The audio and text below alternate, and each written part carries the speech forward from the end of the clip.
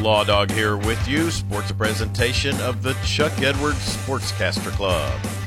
We want to remind everyone that you can hear Wright Radio Sports on your time by subscribing to Western Oklahoma Sports on Apple and Google Podcasts. Weatherford basketball and Wright Media have been trending nationally after the Eagle boys' 4-2 win over Anadarko on Tuesday. Many have taken to social media with criticism of Oklahoma high school basketball for not having a shot clock.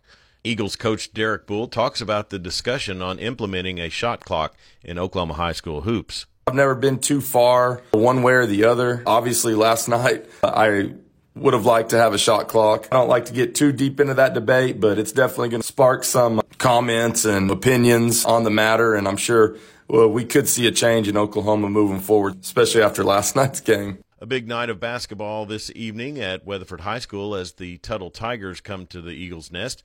The Lady Tigers are ranked number 2 in Class 4A and defeated Weatherford girls last month in the finals of the Weatherford Classic 37-30. The boys' game is also a rematch from the finals of the Weatherford tournament as the number 8 ranked Tigers look to get revenge on the Eagles after Weatherford won previously 58-46. Weatherford basketball is heard on 100.3 Coyote Classic and on Weatherford Eagles TV at Wright.media. Leedy High School Athletics has announced that the Taloga girls high school basketball team do not have enough players to play in the Class B districts at Leedy. The Lady Bison will advance to the district finals on Saturday evening by way of forfeit. There will be one game at Leedy today between Winoka and Sharon Mutual girls beginning at 7 p.m. SWOSU basketball returns home for 2 games beginning this evening when they host Henderson State.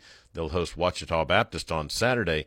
Bulldogs women's head coach Jeff Zinn talks about the upcoming home matchups. We got work cut out for us. We got 2 teams we got to prepare for.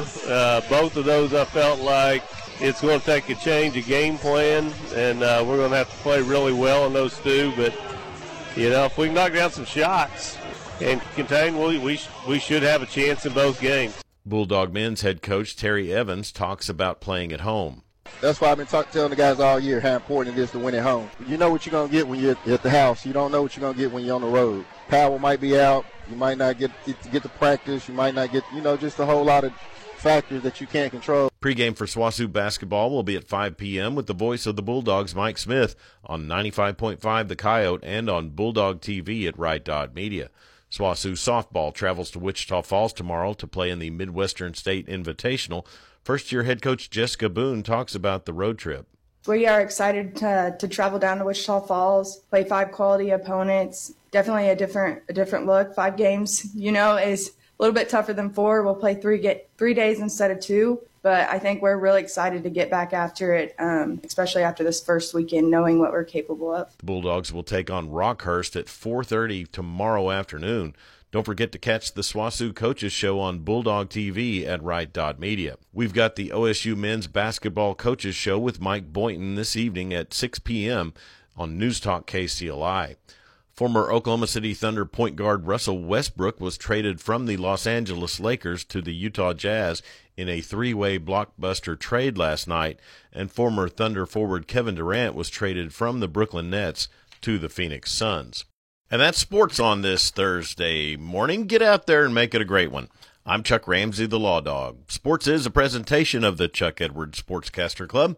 Be sure and stay tuned for more of the Dan Patrick Show right here on 97.3 The Score.